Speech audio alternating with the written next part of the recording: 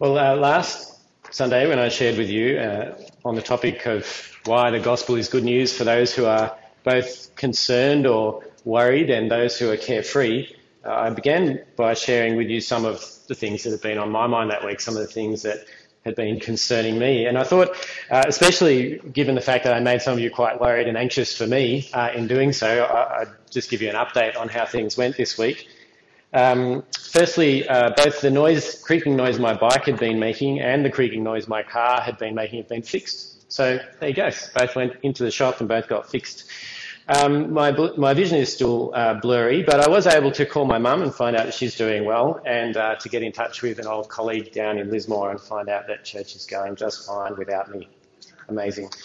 I did get to spraying the weeds coming up in the paving, and they're already going brown, go Roundup.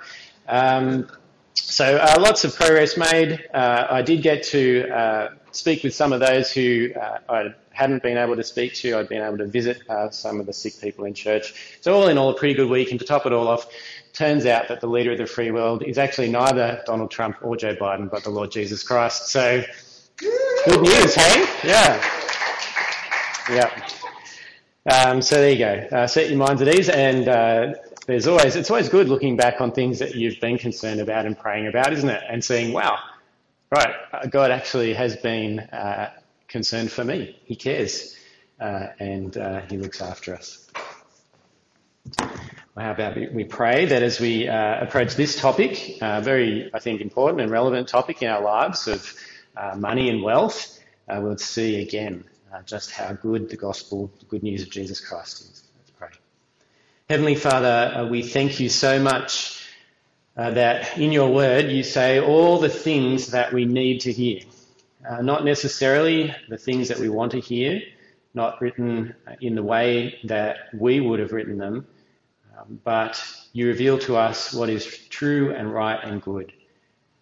Father, we ask that you will help us all to listen tonight to you with open minds and open hearts, ready to hear any correction or rebuke that we might need, and eager also to hear any teaching or encouragement or training in righteousness that you might provide through your word and your spirit tonight. I pray in Jesus' name. Amen. I want to kick off tonight by introducing you to two men who are no longer alive but were figures in the 20th century. Two men who were similar in terms of being both extremely wealthy men and yet who had very different approaches to their wealth and how they used it and what it was for. The first man was a man by the name of John D. Rockefeller, an American oil tycoon who was one of the richest men in America. In fact, I think at one time the richest man in America, and therefore the richest man in the world as well.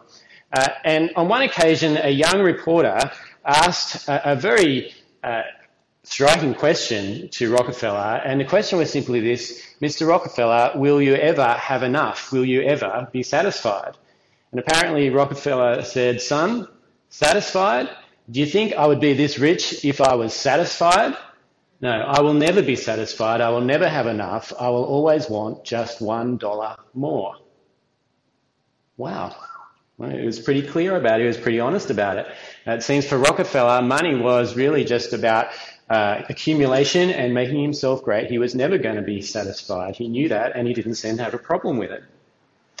The other man that I wanted to talk about, introduce to you, is a man by the name of Oskar Schindler. Now, you may have heard of Schindler because of the 1993 film of Steven Spielberg that he won an Oscar for. I only just realised this afternoon, Oscar, interesting.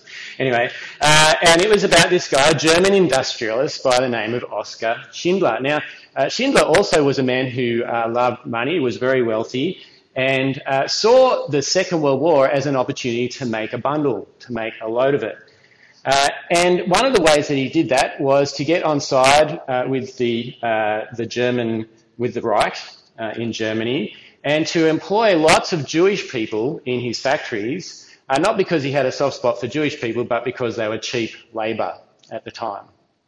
But as the war went on, Schindler witnessed what many people witnessed, and that was the atrocities of the Holocaust. He witnessed the random killing of Jewish people, and it changed his life forever. So much so that in the last 3 years of the Second World War, he exhausted all his wealth in paying bribes to the German army and the German soldiers in order to find ways, so that he could find ways of protecting Jewish people from having to go to the concentration camps. Now, at the end of the movie, and perhaps there's some poetic license here, I don't know if this actually ever happened, but at the end of the movie, Schindler had timed things perfectly.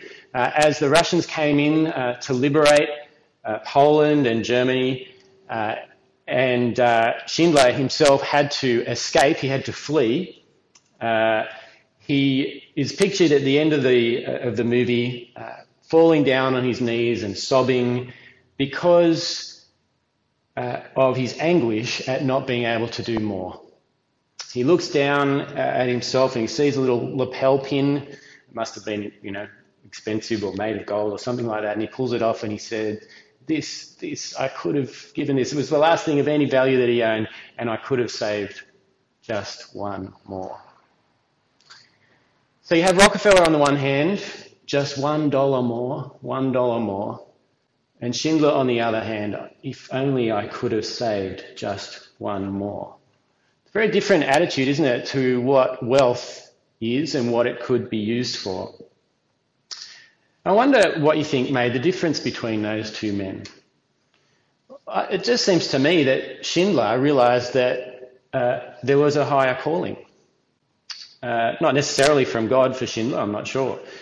But when he was confronted with the plight of real life people facing the atrocities of the Holocaust, and he saw that he could use his wealth to help save them, well, that was something that he could live for. That was something that he could give his all for.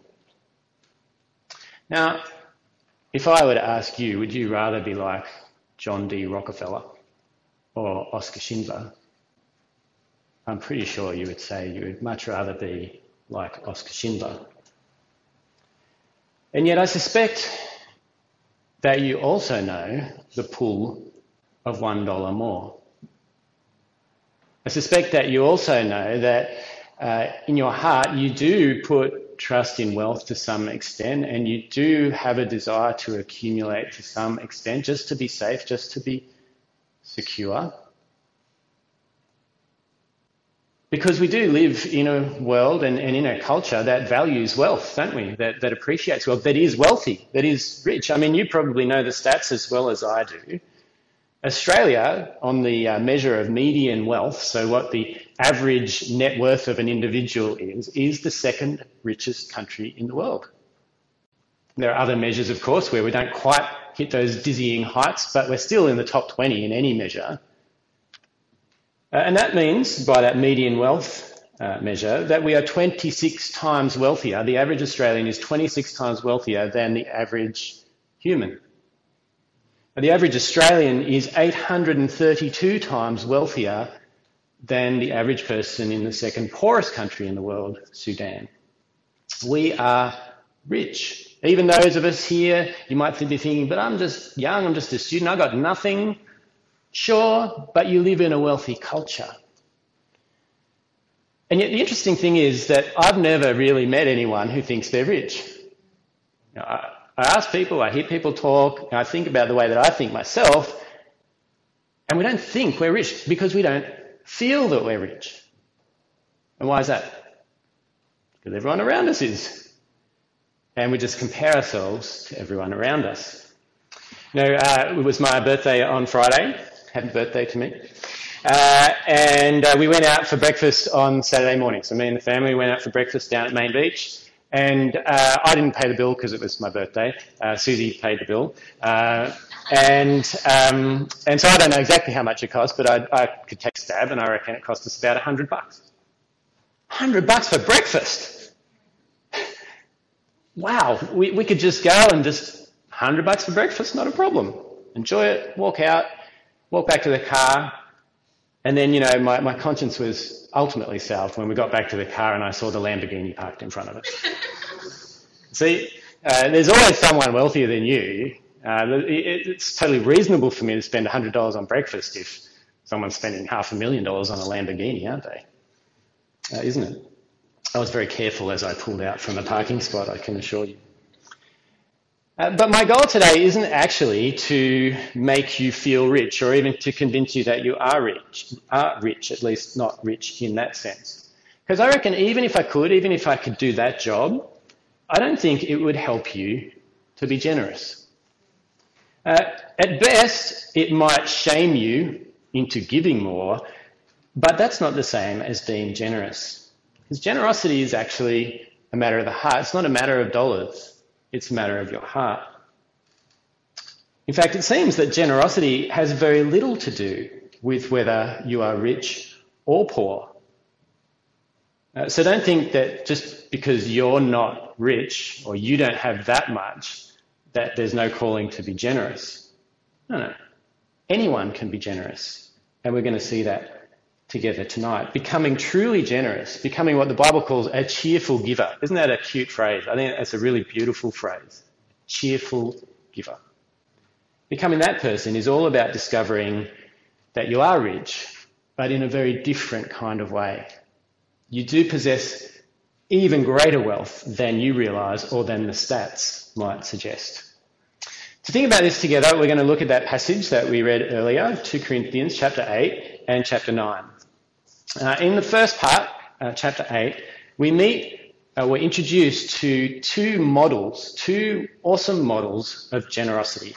And the first of those we meet in the first verse, and this is a group of Christians known as the Macedonian churches. So Macedonia, it's sort of just above Greece, to get our geography right. And I should mention what's going on here. So Paul is talking to the Corinthians, right? So this is in Corinthians. He's talking to the Corinthians and holding the Macedonians up as an example for them, as a model for them. And he refers to their giving, how much the Macedonians, or their attitude of the Macedonians to giving. Now, the context here is that on one of Paul's missionary journeys, one of the main goals that he had was, as he went around visiting the churches and planting new churches, he told them, every one of them, about the need in Jerusalem. And he took up a collection. Well, as he went all the way along, for months and for years, he took up this collection for the church in Jerusalem.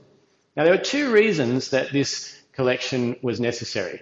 The first reason is because in Jerusalem, they'd experienced a famine, first of all. So there was great hardship as a result of that. But also, there was always a degree of persecution for the church in Jerusalem, both from the Romans and also from the Jews who had rejected Jesus and didn't want to have anything to do with the Christians. So that was one reason, and Paul wanted to alleviate their hardship and their suffering. But there was actually an even bigger reason. So this isn't just about helping those who are poor. It goes deeper than that. And the bigger reason is that Paul was very concerned that this young church, this fledgling church, and I don't just mean the Corinthians or the Macedonians, I mean the church, the entire church, was in danger of being torn in two because of two, not factions, but two groups within it, those who were ethnically Jewish and those who were Gentiles. There was great danger that what would actually happen is that two churches would evolve rather than one united church. And Paul's goal was, as he went around these Gentile areas, was to collect money from them that they were happy to give to support the church in Jerusalem, the Jewish church. Because Paul knew that that would be a sure sign to the Jewish church that there is no divide, that it's not us and them, that the Gentiles aren't against them or trying to take over. The Gentiles really care and love them as brothers and sisters in Christ. So if you think about it like that, if you understand that, you might see the high stakes. You might understand why this issue is so important, why Paul is so urgent in encouraging generosity. It's not just that they would be generous people, but that Paul wants the church to be united, and generosity could play a part in creating and maintaining the unity. So that's the context of what's going on here. So let's meet these people, these Macedonians who are being held up as a model. Verse 1. Now, brothers and sisters, we want you to know about the grace that God has given the Macedonian churches. In the midst of a very severe trial, their overflowing joy and their extreme poverty welled up in rich generosity. So what's the first thing that we learn about the Macedonians? Well, they were poor. They were poor. Hard to know whether they were just kind of always poor, or perhaps it's something to do with this severe trial that they're experiencing, this very severe trial that has caused them to be poor. In fact, they're not just poor, they are extremely poor. So these are not wealthy people, they are extremely poor people. And yet, in spite of that, they're generous. In fact, I would suggest that perhaps even because of their extreme poverty, maybe they're generous. And you might be thinking, hang on, how does that work? How could extreme poverty create rich generosity? Why would that be a logical thing? Surely that the wealthier you are, the more generous you are. That makes a lot more sense, doesn't it? But actually it's not true. It never has been true. It wasn't then and it isn't now. The fact is that the more you have, the wealthier you are, the less proportionally generous you are, the less you give. Wealthier people, as a percentage, do not give more, they give less of what they have. They're just the facts. And the suggested reason for that is because wealthy people tend to have a really strong belief in the idea of agency. What that means is they're pretty convinced that they're wealthy because they've made their own wealth. They are the agent who has created their own wealth. And the only reason that people are poor is because they haven't. And that's why they tend not to be generous. Whereas the poor person is motivated by something different altogether. See, the poor person knows what it's like to be poor. The poor person experiences what the psychologists call communion with other poor people. And that communion, that fellowship, as if you like, makes them generous. It makes them want to give. They give what they can to help those who are also in need. And I wonder if that's what's going on amongst the Macedonians. Yet I also wonder if it's not quite enough. If it's not quite enough to explain the generosity of the Macedonians, because we haven't really heard yet just how incredible their generosity is. Keep reading from verse 3 with me. For I testify that they gave as much as they were able, so to the limit, and then beyond. And even beyond their ability. Now, how do you do something that's beyond your ability? I mean, it doesn't even seem to make sense, does it? Maybe they had no more to give, and so they borrowed from someone else so that they could give that. I think perhaps what this means is that they chose to go without. So they gave any excess that they had, and then they gave what they really needed. They even gave that so that others wouldn't miss out. This generosity is really radical. And incredibly, they didn't even have to wait to be asked. They took initiative in being generous. Have a look at verse 4, or just before verse 4. Entirely on their own, without being prompted, they urgently pleaded with us for the privilege of sharing in this service to the Lord's people. Well, you know, when someone comes knocking on your door and asking for money, you know, for this charity or that charity, do you go, oh my goodness, at last you've come. Oh, thank you. I've been waiting. I heard that you were going up and down the street and I went running to look for you, but you were nowhere and now you're here. Is that how you do it when someone comes knocking on your door asking for money? Seems to be what the Macedonians were pretty much doing.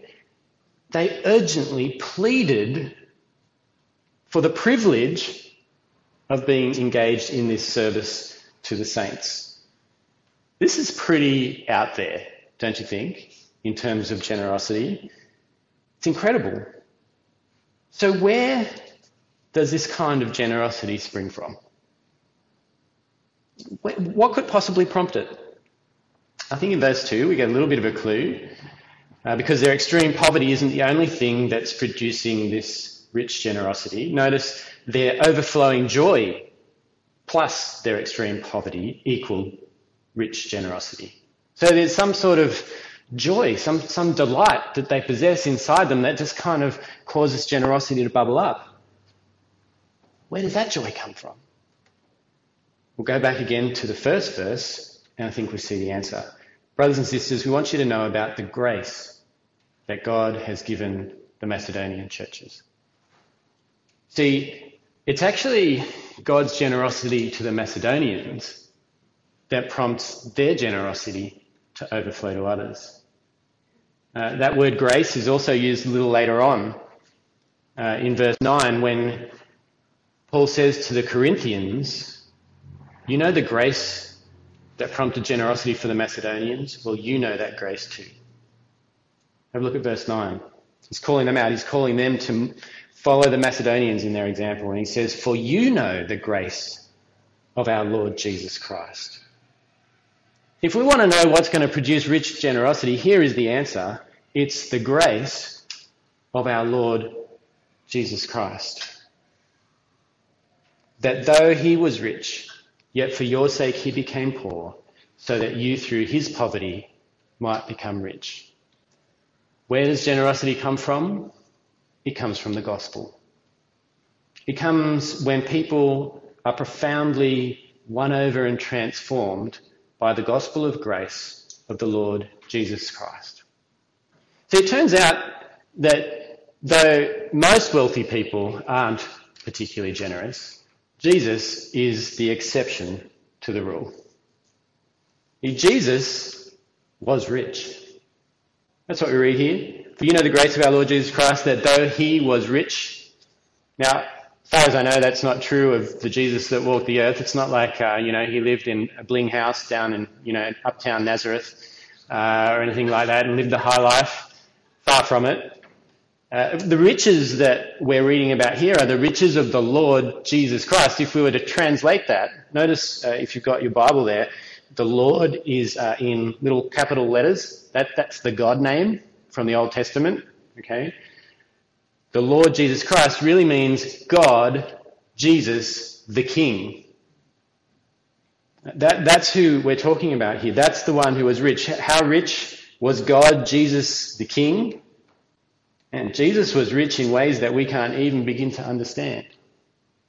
Jesus is a resident of heaven. The one who is the Son of the Father. The one who lived in untold majesty and wealth and honour and glory from before time began. That's the Jesus we're talking about. We can't fathom what those riches even look like. And yet, for your sake, he became poor. How poor? Well, that we can perhaps begin to understand because we know the story. We know that Jesus chose to turn his back on the glory of heaven so that he could be born as a mortal in a stable, grow up in the back streets of Nazareth, apprentice to his father as a carpenter, living an obedient life. He said of his own life, the Son of Man has no place to lay his head. He was a man with no possessions. He was a man scorned, despised and rejected. And he ended his life naked and bloody on a Roman cross with soldiers gambling for his clothes, his last possession, until the last thing that he had, his breath, he breathed out and he died. See, he became poor for your sake. Though he was rich, yet for your sake he became poor, so that you, through his poverty, might become rich. Through his poverty. You see, God looked down from heaven and he saw our poverty. He saw not our material poverty, but our spiritual poverty. In fact, he saw that we were worse than poor. We didn't just have a zero balance in the bank account. In terms of sin, we had racked up a great debt. You had, and I had, and so had everyone who has ever lived. And God determined that he would do what was necessary, do the only thing that could make a difference, do the only thing that could make a payment. He sent his son, Jesus Christ, the rich one of heaven, to become the poor one on earth so that our debt could be paid. See, that's the grace of the Lord Jesus Christ. I'm sure you've heard it before, the acronym GRACE, God's riches, his son, at Christ's expense. And that's what produces the generosity that we see in the Macedonians. That's what Paul points to for the Corinthians ultimately. He said, the Macedonians, that's awesome, but they were just modelling that on someone else. And it's the Lord Jesus Christ. And this is the one thing that can produce this kind of beautiful generosity that we see amongst the Macedonians, amongst us as well. When we understand that the Lord of heaven became the lowliest of men for us, the richest became the poorest, so that we, through his poverty, might become rich. And what's the nature of our wealth now? Folks, it's not what you own, it's not what you possess, it's not what's in your pocket, it's not the car that you drive out to, that you go out to drive home. The riches that you possess are the riches that belong to Jesus Christ. Now that's profound. For he didn't just become poor, he gave us his riches. If you have put your trust in Jesus Christ, then what you own, what belongs to you, is everything that belongs to Jesus Christ, not earthly, fleeting, grasping rich, not John D. Rockefeller rich, rich like Jesus, sons and daughters of heaven, blessed in Christ Jesus in this life with every spiritual blessing and looking forward to an inheritance that is lasting and satisfying and will never be taken away from us. And so I want to ask you tonight, do you know the grace of the Lord Jesus Christ? Do you? And run this test on yourself. See, Paul seems to be telling the Corinthians that a really good test of how well you know the grace of the Lord Jesus Christ is how easily, joyfully, and sacrificially you give. So run that test.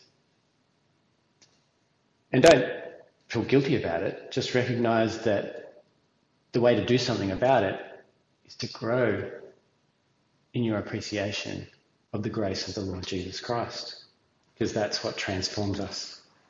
It's what transformed the Macedonians. It's what Paul is hoping will transform the Corinthians.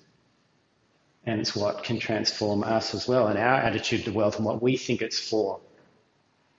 In chapter 9, Paul continues to motivate the Corinthians towards generosity, but he shifts his focus from presenting models or examples to them to showing them how many good things flow from generosity.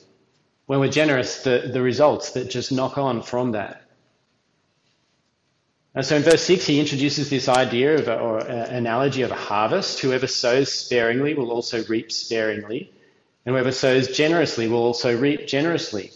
Now, some people distort this kind of verse and they preach that if you give to God, then he will give even more back to you. You know, give him $10, he'll give you 100. He'll make you rich.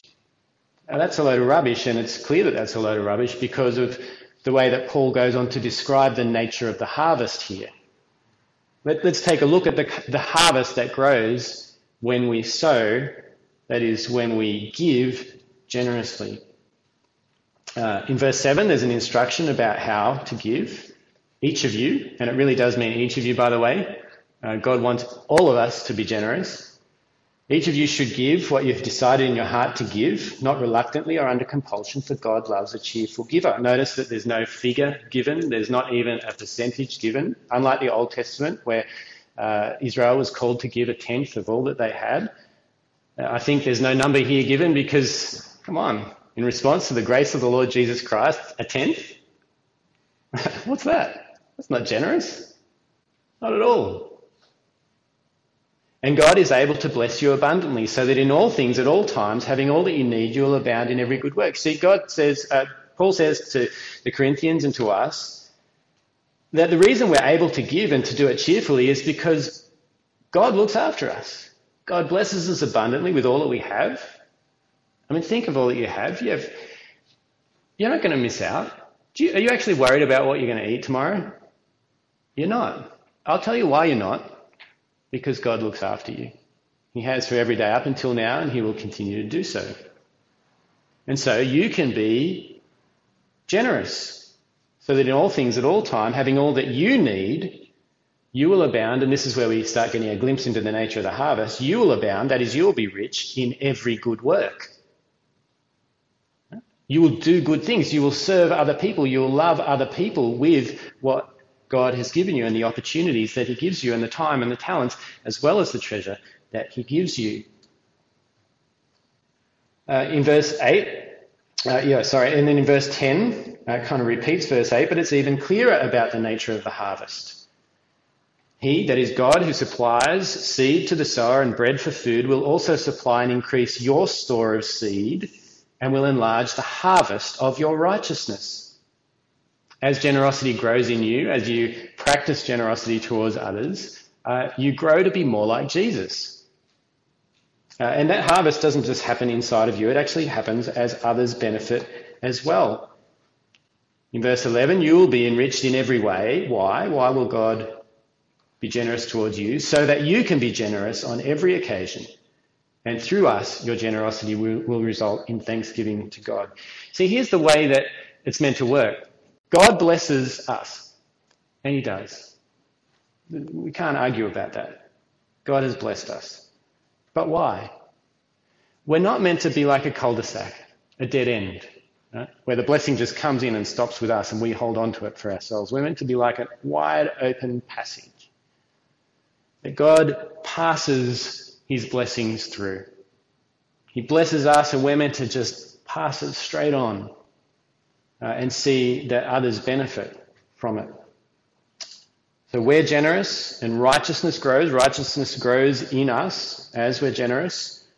Help flows to other people who need it. Thanksgiving flows to God, and people end up praising God because of the generosity that his grace has produced in us.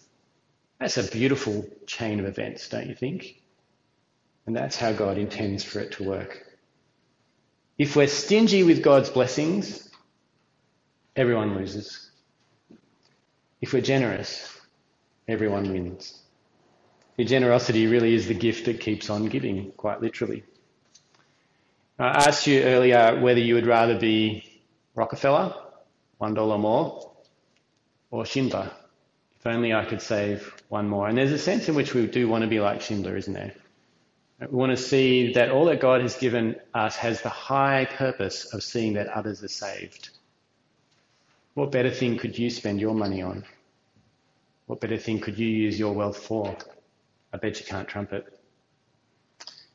But really, I want to ask you tonight, wouldn't you like to be like Jesus? Wouldn't you like to be like Jesus? Who, though he was rich, yet for your sake he became poor, so that you, through his poverty, might become rich. Let's pray.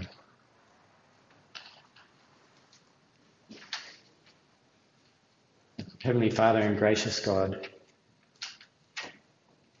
generous just isn't a big enough word for what you have given us. Because we understand that it's not a what, it's a who. You've given us your Son, the Lord Jesus Christ. That we were poor, we were destitute, we were in debt. And rather than despise us or demand that we pay that debt, you sent Jesus to pay it on our behalf. The only one who could, did. Father, I pray that you'll help us to really marvel at your grace to us. To really love the Lord Jesus Christ, who gave his life for us, who gave up his riches and became poor for us. So that love for him, that appreciation of your grace to us will, as it did in the Macedonians, overflow. And Father, we, in contrast to them, we are rich in material terms. They gave abundantly and gave more than they were able. I can only imagine what our generosity could do given all that we have. Father, we could see many saved through our generosity, through our example, through the example of the way that your grace is at work among us and the gospel is real and powerful and true, as well as through the practical help that those gifts could bring. So, Father, I pray for every one of us here tonight, that by your Spirit and through the gospel of grace, you would make us generous people today and tomorrow and for the rest of our lives, that we might even have the goal of getting to the end of our lives spent with nothing left to show and not needing it either, because our inheritance is kept safely for us in heaven. Pray in Jesus' name. Amen.